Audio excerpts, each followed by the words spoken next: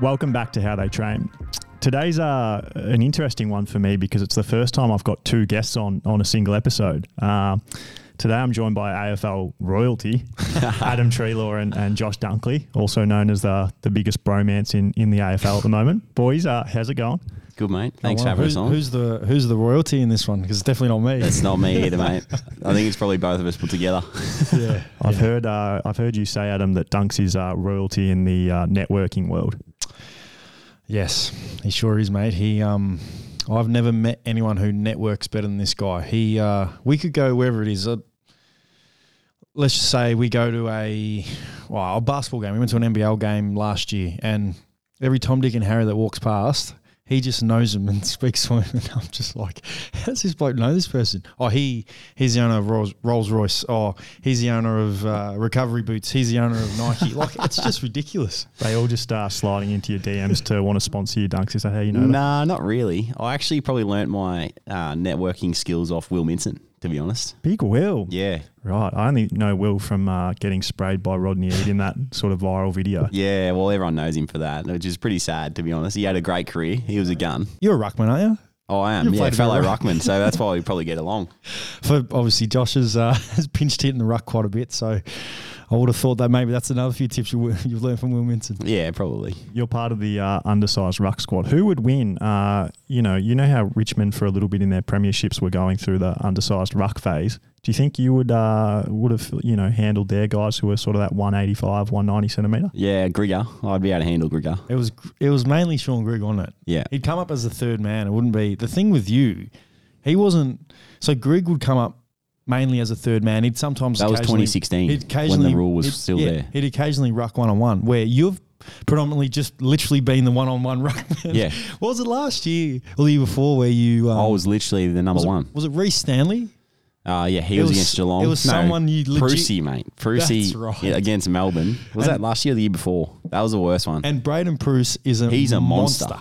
Absolute monster. And he was the starting ruckman from start to finish against Braden. It was actually pretty funny because that day he wanted to play well and he said to me pre-game, he's like, just let me get a few hit outs and I'll let you get the footy. So how does that start? How does it go from like you're a midfielder or like a small forward? How do you then all of a sudden go against, how does it even come up that you're rucking against a 200 centimetre beast? Probably just from a competitive advantage. Like we wanted, obviously our midfield's really good and to have more mids around the ball helps us. And the stats showed that year when I did do it that it worked. So they just kept rolling with it. Yeah. But yeah, it is a bit daunting when you come up against the big fellas. I remember Rory Lobb against GWS, I think probably back in 2019 or 18. He gave me a nice knee, centre bounce. I was going like, no joke, running at each other. And when I first started doing it, I was like, I'll just, run. I'll try and actually beat him. And he's got 30 centimetres on me and I'm just running up, chest open and just goes whack straight away. I think the biggest challenge for you would be, correct me if I'm wrong, because I've never experienced being a ruckman, surprisingly. I'm only 182 centimetres, but it'd be the around the ground stuff where not like the stoppages, it'd be fast play or slow play, kicking it long to the ruckman in an aerial contest where you've got to be there and compete against a guy that is, a foot bigger than you. That would be the biggest challenge. Yeah, that's probably the hardest part. And how much like little dirty things do you have to do to make it work? Are you a naturally sort of aggressive guy who, might get in a fight at a pub type of thing, so you suit that role? Or pretty much, are you a grub? Nah. I'm not that type of person, but I do, when I'm on the footy field, I tend to get a bit angry. Yeah. I try and be a bit more physical than what I would be in general society. Yeah, right. How like have you always been like that? Is white line fever something that you actually experience? Yeah, I mean, I probably learnt it better across the years that I've been in the system, and I reckon my best year of footy, 2019, I brought that into my game a lot more, and I'd spoken to a few people about it, just being able to switch into a phase where you're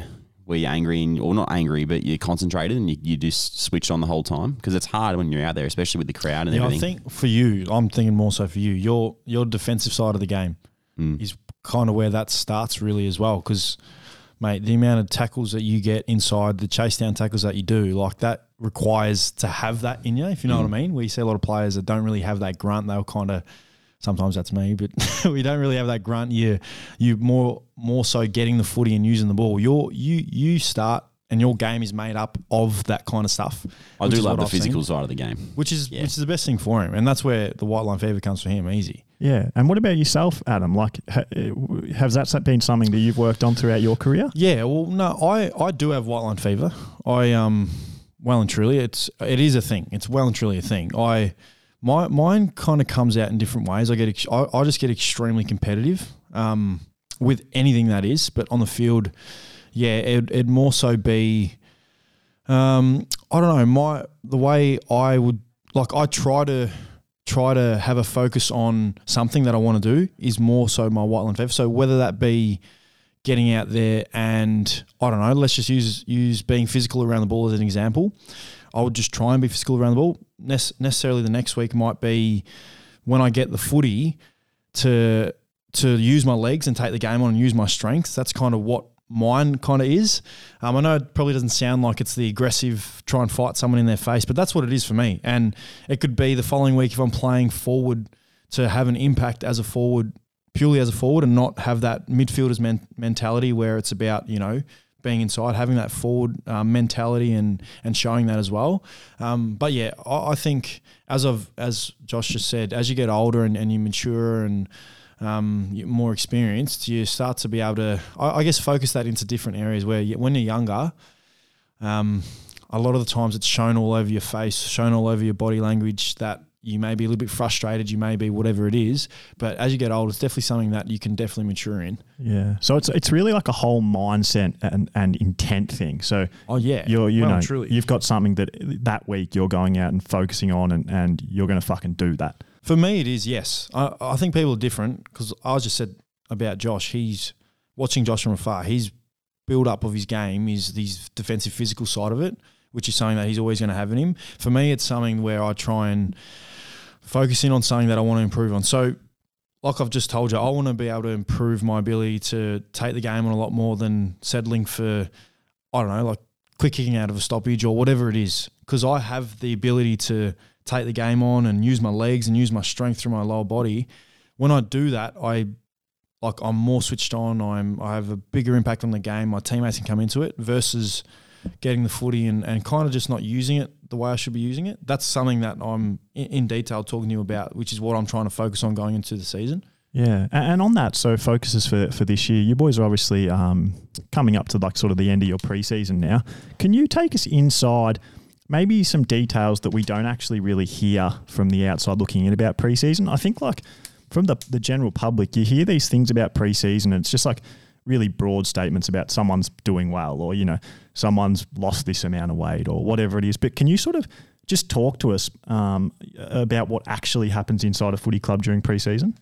Yeah, I mean, it's a tough probably period of time where you're struggling for sleep and recovery and things like that. So it's not easy. I mean, everyone sees the rosy parts of it and the pictures and the talk, like you just mentioned. But for us, it's backing up every day. Your body's like sore, you're tired, everything's just really draining, I guess. And like as you mentioned, I think off air, but you go through roller coaster of emotions where you're up and down, and sometimes you're not feeling great, you're not really ready to train, and the treatment side of things, just everything goes into one where you struggle, but then you feel good. Like I think this period right now, everyone's starting to feel good because we're coming into games and the preseason load sort of decreases and you get more into the game running and things like that. So it does change, but early days and early parts of it are very tough and physically demanding. Yeah, I think it's one of those things, again, as I just said, as you mature and get older, and I'm speaking off experience here, you enjoy it a lot more. You don't, like I remember when I was my early years at the Giants, when I was young, and then my first couple of years at Collingwood, I was 22 and 23.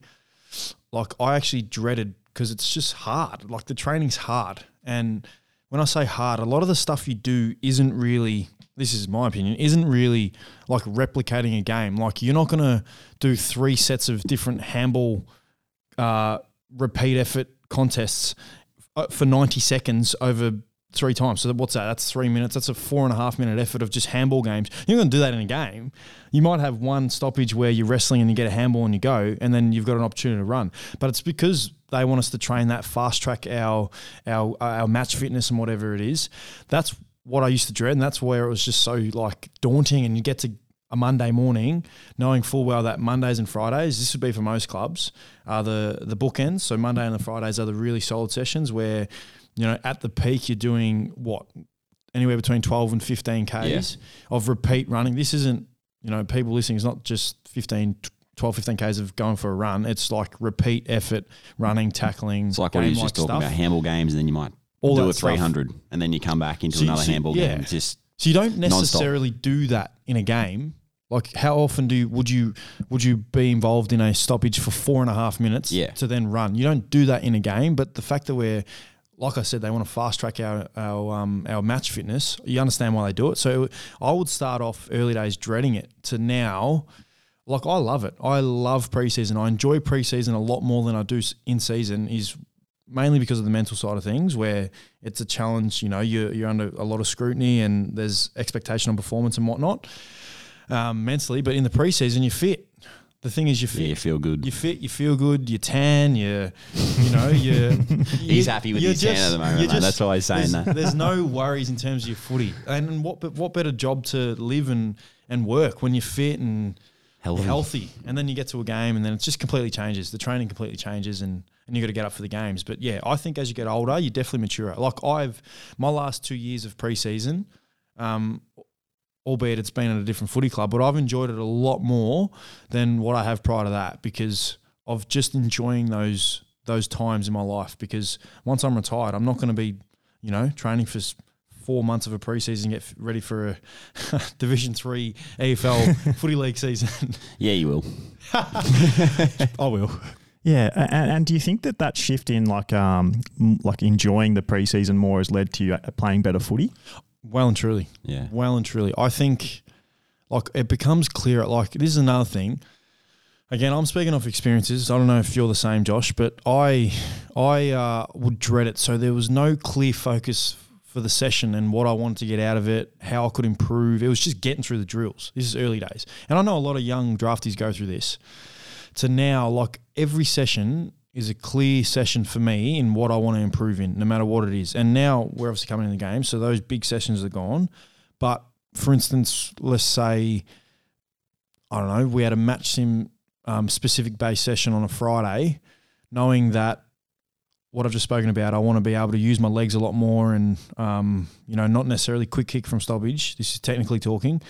There's an opportunity to do that. I can do that. And it's in a game-like situation. It's against an opposition kind of in a way because we're playing against each other, quality midfielders that I'm playing against in Bont and Dunks and these guys that we train with. And it becomes more specific based where early days it's just, it's just you're just dreading the session. You're just getting through it. And then, that puts you really, to me, it puts you in good stead going into the game. So we had an intra-club last Wednesday, and as we speak, 2 days' time we got a game, our first opposition against Essendon in a practice game. It's another opportunity to practice that. And I practiced it last Wednesday against an intra-club against ourselves internally, and I felt great. And it's off the back of, what I'd been doing prior to that. Yeah, and these pre-seasons, how competitive are they? So, like, you two are obviously really good mates. Like I said at the start of the show, like the bromance you two have is talked about in the football media a lot. And then when you guys train together at the club, are you just purely friends, or is there a huge element of competition once you're actually out there on the track? Like, is that something the boys are always talking about? Like, oh, I beat you at this, and oh no, I beat you at this, or you're shit at this, and you're shit at this. And is that a part of a footy club, or is it more just like everyone together, everyone's supportive?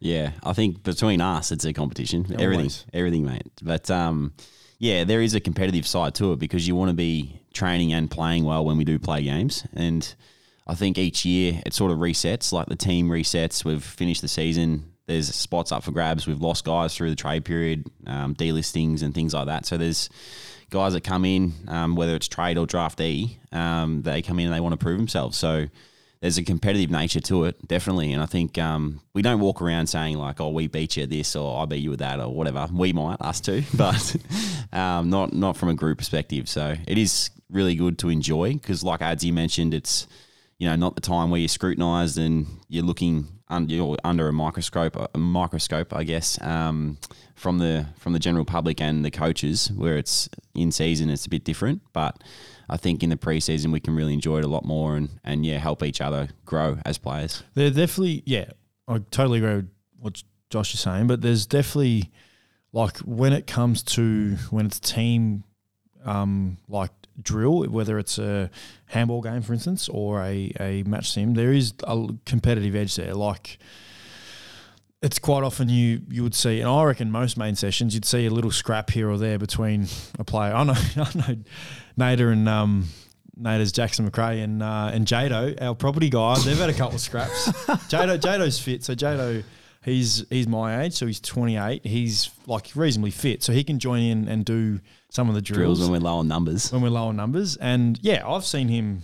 You know, there'd be a handball game, and he'd hold on to the tackle a little bit longer. And I've seen him how to go with Nader. Or I've seen him and I don't know who it might have been Diesel, Shaki. Seen those two have a go at each other. Like it's common. Like we're competitive animals. We're competing. We want to like be the best version of ourselves, but we want to absolutely get an edge as well. So I like that. I love that. And I think we are training against the best, like you mentioned before. So it's actually really good to like some guys will take it up to you. They're not there to stuff around. They want to get better and they want to be in the team. So it is competitive. Yeah, and I guess is that even more so because of the team you're in? Like you guys, totally. Played in a premiership or like in a grand final team last year. You've both played you haven't, but Adam, you've played in a few different teams. Is that just the same always, or because you are in this really competitive team that's pushing to win a grand final? Is that competitive element there even more? Yeah, I would say so. Yes, I'm like, and that's not taking anything away from the teams that I've been a part of and the years that I've played. There's always competition for spots, but I think it's magnified a lot more because everyone wants to play in a winning team. Everyone wants to play in a team that's going to be vying for hopefully a flag, which is what we want to vie for. And again, speaking of even last year's training in that final series, we had some epic training sessions where it was the main one day where it'd be a bit of match sim, more so coming up against the opposition. Say, for instance, we're playing Port Adelaide in the prelim last week. We would we'd have the VFL side replicating how they would play, but it'd be super competitive. It'd be, these guys want to make us better. They want to, just in case something happens, get a spot. Say someone goes down, hopefully no one does, but they're there to put themselves up and come into the team. I think, great examples are, I think Cody Waitman he got injured in one of the games and Jason Johannesson came on. He was a sub and stayed in the whole time. This was, I think, in the Brisbane semi-final. Yep. Cody went down with a concussion and JJ came on and played the whole game, that game, the following game, and in the grand final we had competition for defensive spots. I think Ryan Gardner missed out, unfortunately, and he had a great year. And, it was just unlucky, but that's just an example being like he was training really well. We had guys training really well. So, yeah, to answer your question, I totally agree. It's a lot of the time it's depending on, I guess, the environment that you're in, without taking away the years that I've spent at footy clubs. And there's always a competitive edge, but in particular, when you're vying for what we're hopefully vying for and we're in a really good window to win, it's through the roof. Yeah, through the roof. Training is elite. Like these days, training is very good. And I think like you can talk about different clubs, but even across the years that I've been involved, like 16 was elite, and then 17, 18, 19, when you're not going so well, it sort of comes down a little bit, the training standards, but you're always trying to push them back up. And I think now we're in a really good spot where it's the ball zings around, barely touches the ground, and everyone's just on fire. So it's good. Flows into everything we do as well, like off field within the gym and our attention to detail with everything. Like it just flows. And like you said, when the team's not going overly well, and I've been a part of teams where we've finished bottom, and, it's kind of just it just doesn't flow on field, off field, where when it's going well, it's everyone just has the same mindset. Everything's the same. We've got the same goal in mind. This is what we want to achieve. And you sort of talked about how you two specifically are really competitive against each other. So who wins what? Who's better at what? Where are you the most even? Is there any sort of sore spots where someone got the better of the other person this pre-season and the other person didn't like it? Well, it's funny because in the new podcast that we've got, the On and Off with Ads and Josh, we speak about this quite a bit. But we compete at anything. So more often than not, what Adam wants to say is he beats me at everything. I was about to say more often than not. No, I'm not going to say that. I would say 90% of things I would win in. Yeah. Like a lot in the gym, or everything in the gym, he beats me at. Not a lot, everything in the gym. Like everything. I can't beat him at anything. which disappoints me. But in the only thing that I did have over him was running. And then this pre-season, as I would say, career best Nick, this bloke at the moment, he came back and beat me in the running. So in our one endurance test that I've never historically been good at, I'm horrendous at endurance running, testing that is. So 2Ks, 3Ks, beep tests, anything. I've always been bad, but my in-game running's always been good. And I know, especially early days, it used to baffle the sports science, I guess, people, because they would compare my in-game running versus my pre-season testing, and it's just like, this isn't even the same person. Like, I guess in game there's that competitive side, there's that wanting to win the footy and whatever it is, and I've never really internally been close with someone in a footy club like I am with Josh. So maybe knowing that he was running, because you actually got to do the run together. The test that we do, you got to do the run together. They run with each other and in pairs, yeah. And him and I ran together, and yeah, I carried him over the line, mate. Take us inside that test. So tell me about it. What happened? Well, it's a, what is it? It's a glorified beep test. It's pretty much a beep test around the oval. And you just got to make the cone by the beep, and then you run it like 10K an hour, and then it goes 2 minutes, 11K an hour, 12K an hour. So it's 2 minutes 13. at each level. Yeah. 10, 11, 12, and you just keep going. So it's 2 minutes at each level, and it's 400 metre field. Yep. And there's a gate. They're like 20 metres apart. Cones that are 20 metres apart, and you've just got to reach the beep at each. Starts at 10K, and 10Ks isn't quick. You're pretty much walking it. Yep. And then, like I said, it goes for 2 minutes. So it's 2 minutes to 10, then 11. So as you can imagine, it gets quicker. And so this particular day, we actually had a bit of a breeze, didn't we? There was a breeze going. It was howling, going mate. Up, right, as it always is at Whitten Oval, as I've experienced. But when we're going up towards the ELC. Yep. And there was a massive head breeze, and going back the other way, there was a breeze that was actually pushing us. So you had to really get through the head breeze. Anyway, I started off, 15. I got to 15. So I did the stages, the 10, 11, 12, 13, 14, 15. 10 to 14, I'll say. 10 to 14. And then I went in front because he's like, oh, you take the harder part. So I did 14K an hour to 18, 19K an hour. And he was just following me, and then he beat me because I had to take the wind off him. So anyway, when he the dropped rest is out, history. I couldn't believe it. He was that happy. He got a bit more of a boost and ran another lap. Took my shirt off. Was running with my shirt off. Yeah, and then so does that flow into your day-to-day life as well, or do you leave you're competing, at training, or then you start playing basketball out of your houses? Is it competitive? Is it just part of your relationship? Yeah, I think so. Definitely is. No matter what it is, we're always competing. Yeah. Like, I don't reckon there's a conversation we don't have where we're not competing at something. No, it always is. And no matter what it is, we're competing at everything, mate. It's just something that's just been there from the minute that we kind of started speaking to each other and being teammates. We just naturally competed at everything. Yeah, and then I guess a big question I have is, because you two do have such a good relationship, is it just football, or, when you two are outside the footy club, are you spending a lot of time together? Like, are you talking about football much, or are you just mates who once you leave the footy club, footy isn't even really a part of your life? I would say, yeah, that's what I would say. I would say, because it's our job, I would say, 20 to 30% of our friendship is footy, because that's just what our job is. It's our life. Like, this is what we're doing. But that's that. And this is getting like real deep, but the biggest thing for me, because I've had obviously quite a few teammates, as you have, and like I said, I've never struck up a friendship with anybody the way I have with Josh, but let alone being a teammate. It's always just been, he's a teammate. He's a friend. He's a teammate. He's a friend from work. Like, wouldn't necessarily hang out outside of footy. Not that that's anything against an individual. It's just, we're not similar. Where the first thing with Josh, that was what was the difference for me. Like, I didn't really see him as just a teammate. Like, that wasn't to me. Like, and when we first met, my partner and my daughter had moved up to Queensland, so I relied on someone heavily, and that person was him.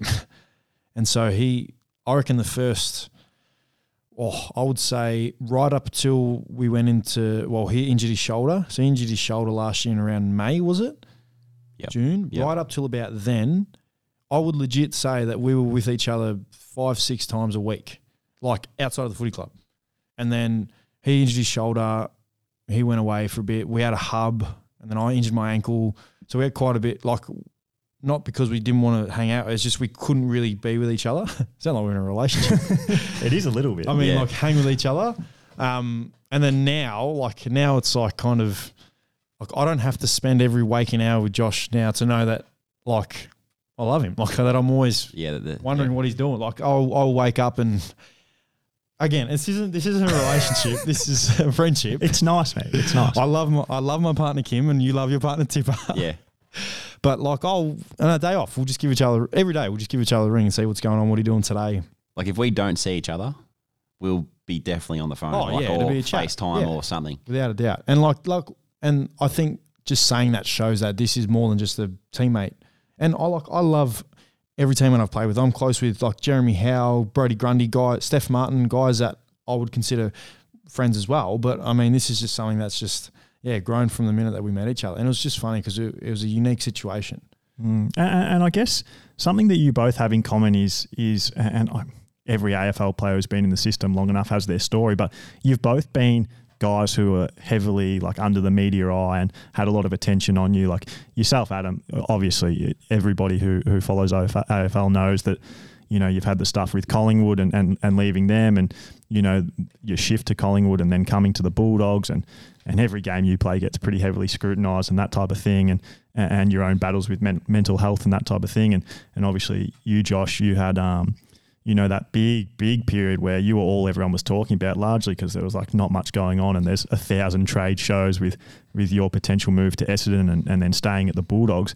So how do you guys talk to each other about that? Like if you're on the phone to each other every day, are you sort of on the phone and being like, fuck this, like what about this? Did you see what they said? Did you see what they said? Or do you try to not talk about that stuff? How does that work? Well, fortunately, I reckon we've only really experienced that twice, I would say, in terms of where there's a bit of backlash, not backlash, but like there's a lot of media on us and whatever it is. I think the first time was obviously when I got traded there, and he obviously didn't get traded. And like, again, this is like we spoke about our situation, and, you know, Josh has publicly spoken about, you know, his situation and wanting to get traded and why he wanted to get traded.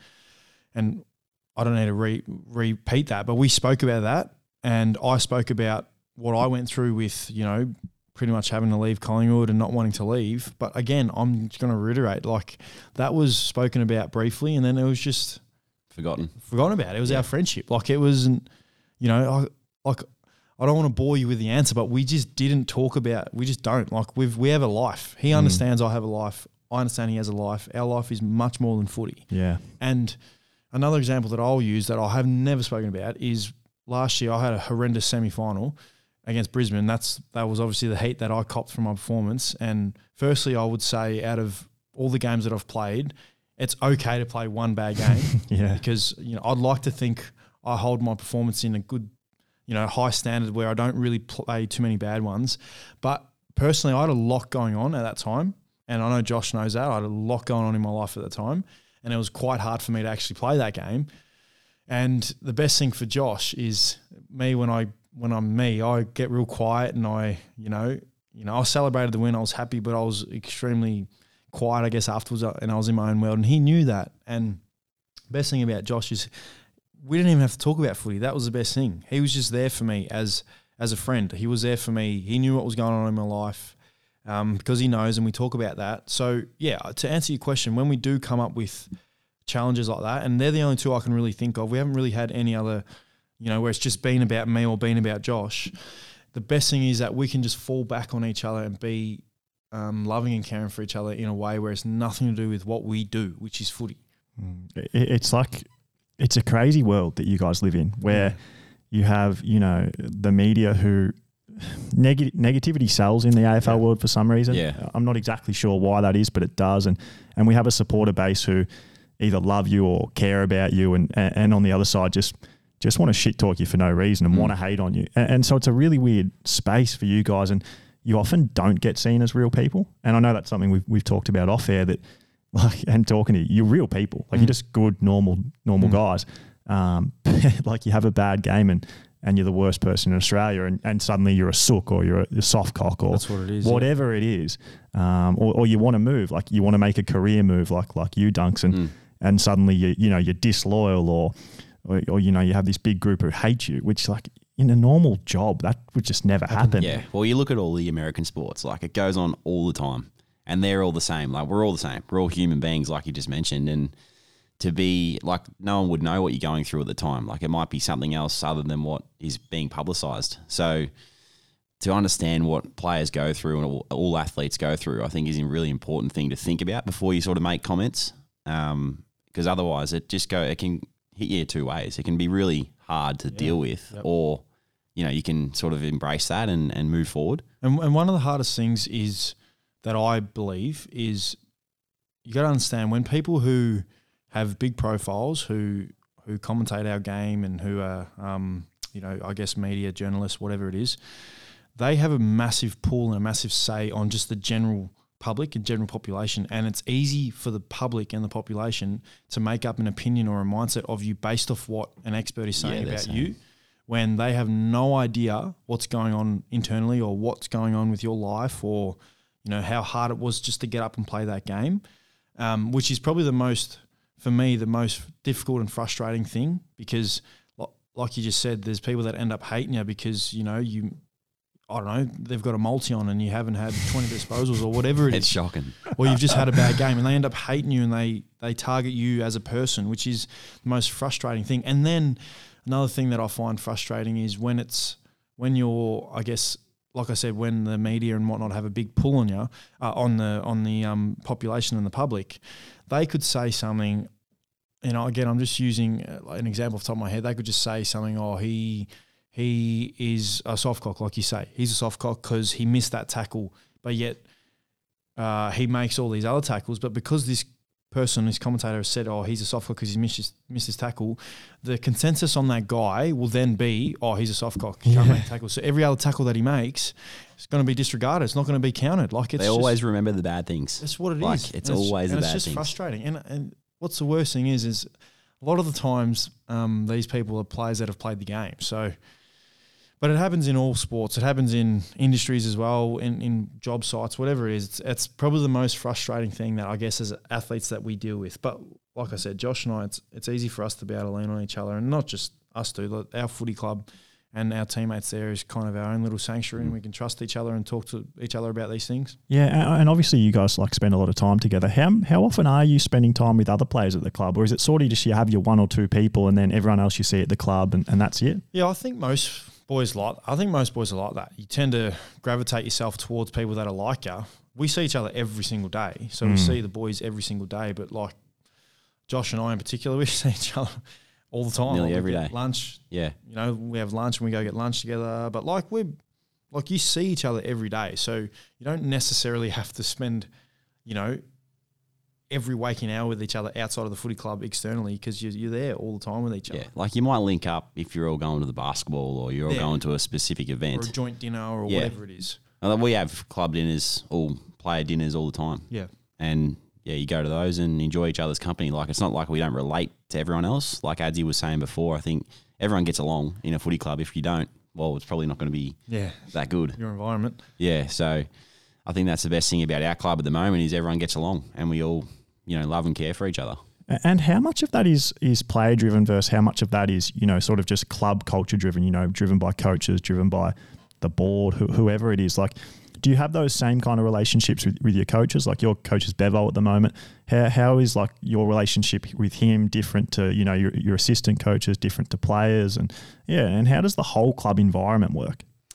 Oh, with Bevo, it's really good. I think he's always been there to talk to, and we were actually talking about this the other day. Like he's got 45 players to work with, like to talk to and tell them where they're at and give them feedback. It might not always be good. It might be something you can improve on. So to get around 45 blokes is a lot of time and effort from your coach. And then he's got to worry about all the stuff that goes on outside of that, I guess. So yeah, but with the assistants, I think you always, like we have a laugh. We have a laugh with Bevo, but we have a laugh with, you know, Spang and Bubba and Travie, like all the boys, Mad Dog, like everyone's really good.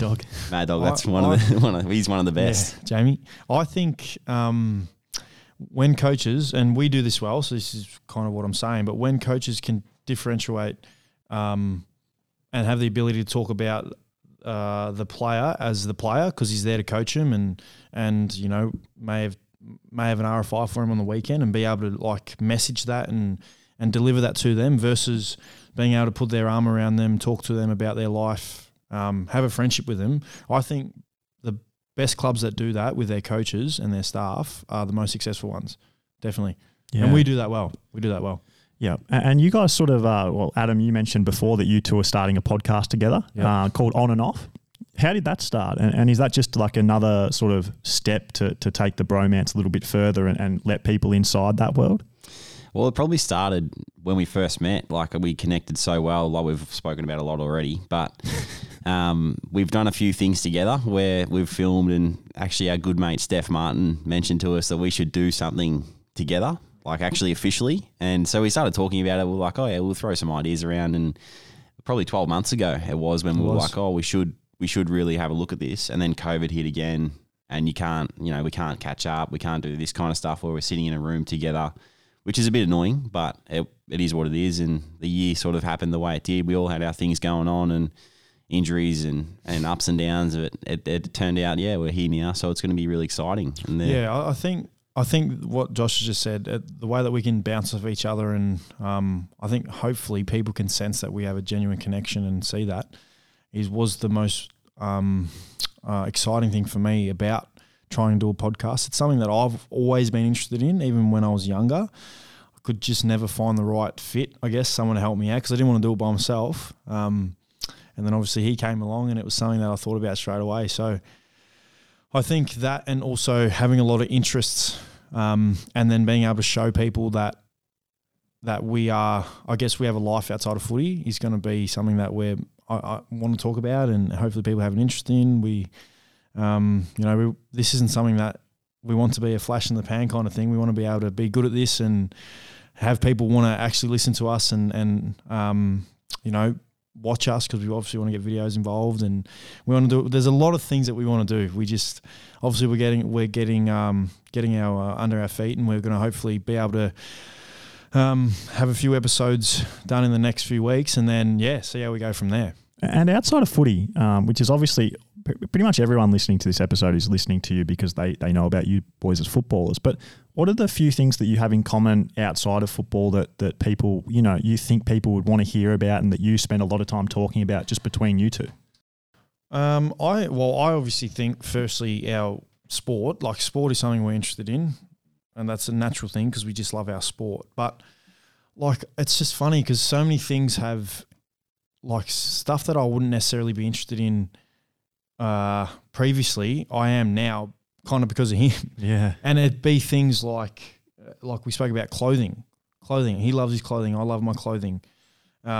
He loves his shoes. I started to love shoes. And it was just because, it wasn't because he loves shoes, I love shoes. It was because I'd see some of his shoes that he had and whatever, and he'd be wearing them. I'd be like, they're sick. I want to wear those. That's cool. That sort of does remind me about how when you are in a relationship and, your partner might be really into a thing. For example, your partner might play lawn bowls. So suddenly you know about lawn bowls and you watch lawn bowls and you talk about lawn bowls. And that's what you guys do. So I don't know what it's called, but it is exactly what it is. And something that he would suggest, it's like, I love that. And I would do the same for him. Oh, yeah, I love that too. What's the weirdest one? What's the weirdest one that one of you likes now or talks about now because of the other person? I can tell you a weird one that isn't. Remember? So if it's about 9 o'clock at night, this is G-rated. This is 9 o'clock at night, and I'm a bit hungry, so I'll chuck YouTube on. Oh, that is the weirdest thing ever. That's something I will never do. He watches people eat on YouTube. It is a thing. It's a thing where you're like, ASMR. Have you tried it? No, it just sounds bloody weird to me. It ain't weird because the most subscribed people out there have over millions and millions of followers. There's something that I tried to get him into, and we watched. I will never do it. So just watched it one time, and he was like, "What is?" You sort of need to paint a picture here because this is just it's wild. Let me paint the picture I have in my head here. Yeah. So it's 9 p.m. You're in bed. You're hungry. You pull out your phone or your Chromecast, and you get to YouTube and you're just literally sitting there sort of fixated on someone putting food in their mouth, eating it, listening to them chew and smiling. And what do you search? They've got this is what I do. So I'm proud about my body and I want to be fit and healthy. And I'm not naturally gifted like Josh. He could eat whatever he wants and look the exact same, not me. So I used to weigh about 91 kilos when I played at Collingwood. I currently am 81, so I've lost 10 kilos. And that was purely off portion sizing. So anyway. Who'd you get that off? You. But I would overeat all the time, but it wouldn't be bad food. He would portion size bad food. Do you know what I mean? So his portion size is bad food. I would overeat good food, but I just overeat too much. Anyway. I don't portion size bad food. Yes, you do. My food is like... No, it's delicious. It's still good. Sorry, I wouldn't say bad food. It's not like Macca's or anything like that. No, it's not that. It's not that. Like I'll have carbs. I don't really care about that. Whereas he'll just have salads and veggies and meat. Like, so I would get my 5 daily serves of vegetables, my 3 serves of fruit, my 30 grams of fibre. Do you know what the protein? We're going off topic here, but do you know what the protein daily recommendation is? It's like 20 grams a meal. No, I mean over a whole day. It doesn't matter about the meal. Do you know how much? How much you should have? Yep. I'm going to guess and say 80 or 90. Yeah, but why though? For your body. No, but why would it be that? So anyway, let me just tell you. So it's about 1 gram per kilogram. So how much do you weigh? 90. So you'd have to eat 90 grams of protein. That was my per guess. Day. Yeah, but you didn't have a reason. You just widely guessed it. Anyway, depending on exercise, it could be 1.5 to 2 times your body weight. See, this is the things that he doesn't know. I know this stuff, so I'm anal about doing that and getting my protein in and whatever it is. So back to what I was saying. We'll cut all that out. Because it's good food.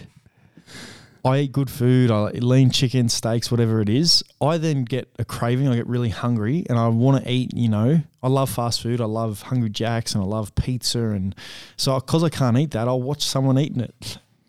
Right, and that makes you not want to eat it. No, wouldn't that make you more hungry? Yeah, that would make me more hungry. hungry. I'm just like, fried chicken. Have you had Popeyes over in the States?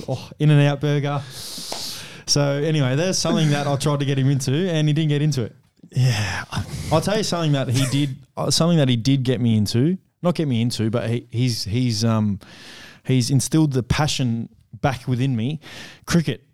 So he plays cricket with his old man down in Yarram occasionally, and in the preseason. In the preseason, obviously, because cricket season doesn't run during footy season, mate. Well, some do. Oh, well, Yarram doesn't. But anyway, I committed to play one of the games on the Saturday, and this is ages ago. So I was just really tight from training, so I didn't end up going to play. But the day before, because I know that he would have the best of the best, I went out and spent about $900 in cricket gear. And then as it was, everyone, Josh has had COVID, so Josh had to spend a week in lockdown or at his house, gave him my cricket bat and he knocked it in for me. True story. And then he used it, 2 weeks later, it scored 14? Yeah. Couple of sixes and a couple of runs. That was about it. Yeah. And so just another quick thing. Is there something that like you, Josh, could tell me about Adam, and Adam, you could tell me about Josh that the world doesn't know? Well, we've just got one about Adam, which was pretty weird. That is probably the weirdest one. Yeah, that's weird. Maybe something. Hey, I wouldn't be the only one. Ask Steph Martin.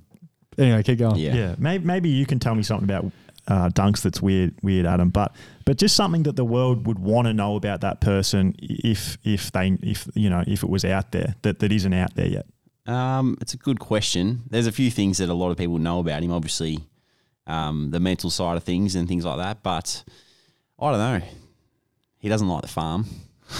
He hasn't been down there for a while. Something like that, where he's petrified of motorbikes. Like he will get on a motorbike and shit himself. He lives. Obviously he's a country boy, so he lives at the farm. That's where that's coming from, where you say the farm. And I'm not petrified. He's far from a country boy. He claims that he's a country boy because he played for Vic Country. Fake country boy. Yeah. No, I would say for Josh, that he is a big, I reckon Josh is the persona that the perception they would have on him. He's a big country boy who maybe a bit old school, macho man, doesn't, hides his feelings a little bit, because that's what countrymen do, and they're proud and she'll be right kind of attitude. I'm going to say that there's a lot more to Josh than just that. He is a kind, caring human being first and foremost, and I think that is probably the most important thing for me. So, yeah, people would know that. People probably wouldn't necessarily know that. Not saying that you have a bad perception by anyone, but that is something that is, Josh. Josh is probably the most kind-hearted, caring person that I've almost ever met with anybody, and he doesn't judge anybody. The best thing about him, he could look past. So for me, if I know someone's done me wrong, it's hard for me to look past that. Like, I'll hold on to that, which is something that I need to get better at. Where he's really good at looking past that. He's the best I've ever seen. Someone will do him wrong and he just look past it. Like, I know that he'd be burning on the inside, but he's just has the ability to do that. So anyway, there's a little bit personal there, mate, but that's something that he does well. Yeah, that's so awesome. Like, that's just that's one of those things that we all feel about, like, one of our best mates and someone we know, and like we talked about before, people sort of never really look at you boys like that, or anyone in the professional sporting landscape like that. Also not lost on me that Dunks has thrown you under the bus and told everyone you get off to people watching people eat food, and then you've gone and told me that he's nice and caring. It's like the complete opposite. That just shows where our friendship's at, eh? Yeah, I'm the lovey caring one. He's the prick. Yeah. It's a good dynamic. Hey, I reckon we'll just wrap it up there, but just one more question to sort of end on. This coming year, you boys are obviously, you were in the grand final last year. You were pretty close to winning it. What do you think this year looks like for you guys? What are you expecting from the year? What do you guys predict is going to happen in 2022 for you personally and as a football club at the Western Bulldogs? Yeah, well, hopefully go one better. That's probably the goal, obviously, to make a grand final. But with the group that we had, everyone was so young and still is so young. Like, we've got some senior heads now at the footy club that really help drive the momentum, like Adzi and Steph Munt. Like, we've already mentioned a few guys, Bonty from the top. But for us as a club, it's obviously to just go that one better and work hard. We've had a great pre-season. It's hard with COVID these days, with people having to isolate for a week here or there. But personally, for me, I'm feeling great. My body's good. I had a couple of injuries last year, so to come back and be really fresh and ready to go, I feel very confident that we can all go out there and work off each other, and with the midfield that we've got, hopefully take it up to a lot of teams. Yeah, I think I totally agree with Josh. I think the balance that we have now with the experience and the youth is something that is important for us as well. And I think having experienced what we experienced last year as a group, especially throughout that final series where, literally from the first final to the last one, our backs were pretty much up against the wall and no one really picked us in any of the games.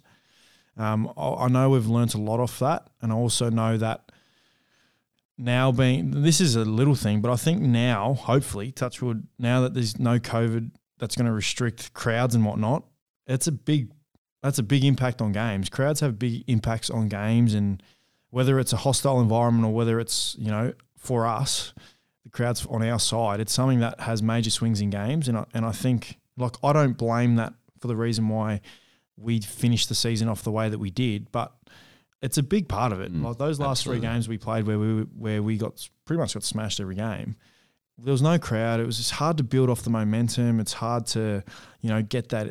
There's quite often in games where there might be a bit of a lull and there's a big play and there's a big the crowd gets really involved, and it just lifts the game, lifts the intensity and the spirit of the game. So I think having that as well is going to give us another bit of an edge. I think that's something most clubs would do.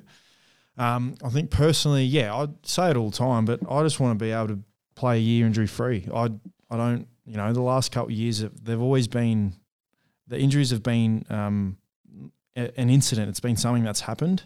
Hasn't necessarily been like an overuse or a reoccurrence or anything. It's just been something that's happened. So when I've ripped my hammies off the bone versus last year where I obviously did my Cindy, which I didn't know at the time, which is obviously an ankle tendon, which has probably been the most frustrating thing, because I can feel within my body that I'm a lot leaner and I feel like I can move a lot quicker and still have that power in my game more consistently. I still feel like I have that, and that's the most exciting thing for me. So, I'm hoping that I can play every game this year and and just showcase that. And like I said, I want to be able to impact games a lot more when I get the footy and, have a big impact on the games. And Dunks, tell me, for 2022, what's something that Western Bulldogs fans and people watching AFL as a whole should sort of look at in Adam Treloar's game and notice this is something he does well that you might not know? He does a lot of things well. But one thing, like he's mentioned already, his ability to take the game on and his game breaking, or line breaking, I should say, kicking and delivering to targets forward of the ball is something that you should look out for. Like we had matched him the other day, as he mentioned before, and he just broke the lines. Like first 5 minutes of the game, he's kicked 2 goals. It's like, how good. So, he's flying. As he mentioned, he's probably, I reckon he's in career best nick. Look out for that. And his defensive running, like everything helps us play the way that we do. And without him, like we struggle. So it's a really important part of our game, and he helps us set up all around him. So it's good. And what about you, Adam, with Josh Dunkley? What's something that AFL fans should look out for him that maybe they haven't noticed, or something he does well that they've never really thought about, but now that you've said it, we'll notice it? Well, I think obviously what I spoke about before, so they would know this side, his defensive side of the game, which is we'll talk about a phone box, but the phone box being in close, he's right up there as one of the best in the game with his pressure, his source pressure, his tackling, his hands around the ball, he's elite right up there with Libba. I think they're things that you're going to see every week. They're the non-negotiables kind of for Josh, because that's how he builds off the back of his game. I think for him, his ability when he goes forward and his ability to have an impact offensively, which is something that I know with that being in his game, that'll make him, I guess, become elite and be considered elite. His ability up forward, which he has the ability to dominate games because he's a big-bodied mid who's, I guess, would probably get an undersized defender, and his marking ability is one of his biggest strengths, which you see that. You see it at training. He took a really good mark on the weekend where he just slid down as a midfielder and took a really nice mark, a mark that not many mids would be able to take. And I think, again, the stuff that no one would know that he does, again, Pendles is the best defensive runner I've probably played with, but Josh is right next to him in terms of getting back to the right position, being in the right spot, not necessarily, I guess, having an impact on the ball, but having making the opposition, the guy that does have the footy, be really indecisive with his decision making or whatever he has to choose, because Josh is in the right spot. He's always there. Quite often you'll see Josh get the ball defensively because he's worked back as hard as anybody. So I think those are the main things, his defensive side of the game. I haven't really spoken about it offensively, but one thing that I always try and encourage Josh, and he knows this, is he is one of the strongest guys I've played against, and he does not get tackled when he gets the footy. So when he gets the ball, when he takes the game on, which I encourage every time we play, he again will be considered one of the elite of the elites. So I'm hoping, I know he will, I'm hoping that you'll see that from the get-go. When he gets the ball, we'll take the game on because no one will tackle him. Awesome. This is a great note to end on, and just sort of 3 things I've taken away from this podcast that I think were really valuable, and probably the biggest one is that AFL players are real people, and just sitting here having a conversation with you two, you're just normal good guys. You have depth, and there's a lot more to you, and so like if you're listening and you buy into that or tip into that sort of bullshit negative narrative that gets run by most of the AFL media, try to just take a step back and realise these boys are normal people, and I'm telling you, they're good people.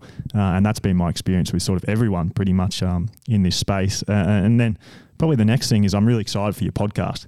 I think you two have really good natural chemistry, maybe a little bit too lovey for me, like maybe you're just a touch too boyfriend, girlfriend, but hey, it's nice. And then the third one is, Treloar, you're a bit of a freak, mate, like that. Well, the ASMR and the mukbangs. You're in bed with your partner at night. Oh, I'm by myself. My partner lives up in Queensland. when she's down, you don't watch it? Is that what you're saying? No, we occasionally watch it. See? The weirdest thing was, we'll go back over it. Let's just go back over it quickly. Was after he had surgery on his ankle last year, I dropped him around the game ready to ice his foot. So he was talking about the pain, so I was like, all right, I'll bring this around. Hopefully it looks after you. I walk in, and I've walked into his house a number of times, but he's in his cinema, and I'm just walking in there. He's got this bloke eating food on the screen, and I'm just like, what is this? I've never seen this before. This guy would have been, I reckon he's probably got 5 million subscribers. So there's 5 million people out there that are doing the exact same thing. But it's just like, I couldn't comprehend what was going on. Like, I thought he was hungry. So he's like watching a guy eat and I've got to go and get food for him. So Oh, well, it's one of those hobbies. I thought he was trying to send me a message, not tell me that doesn't want to eat. All right, let's end it there. Thanks, boys. Thank you. Thanks, mate.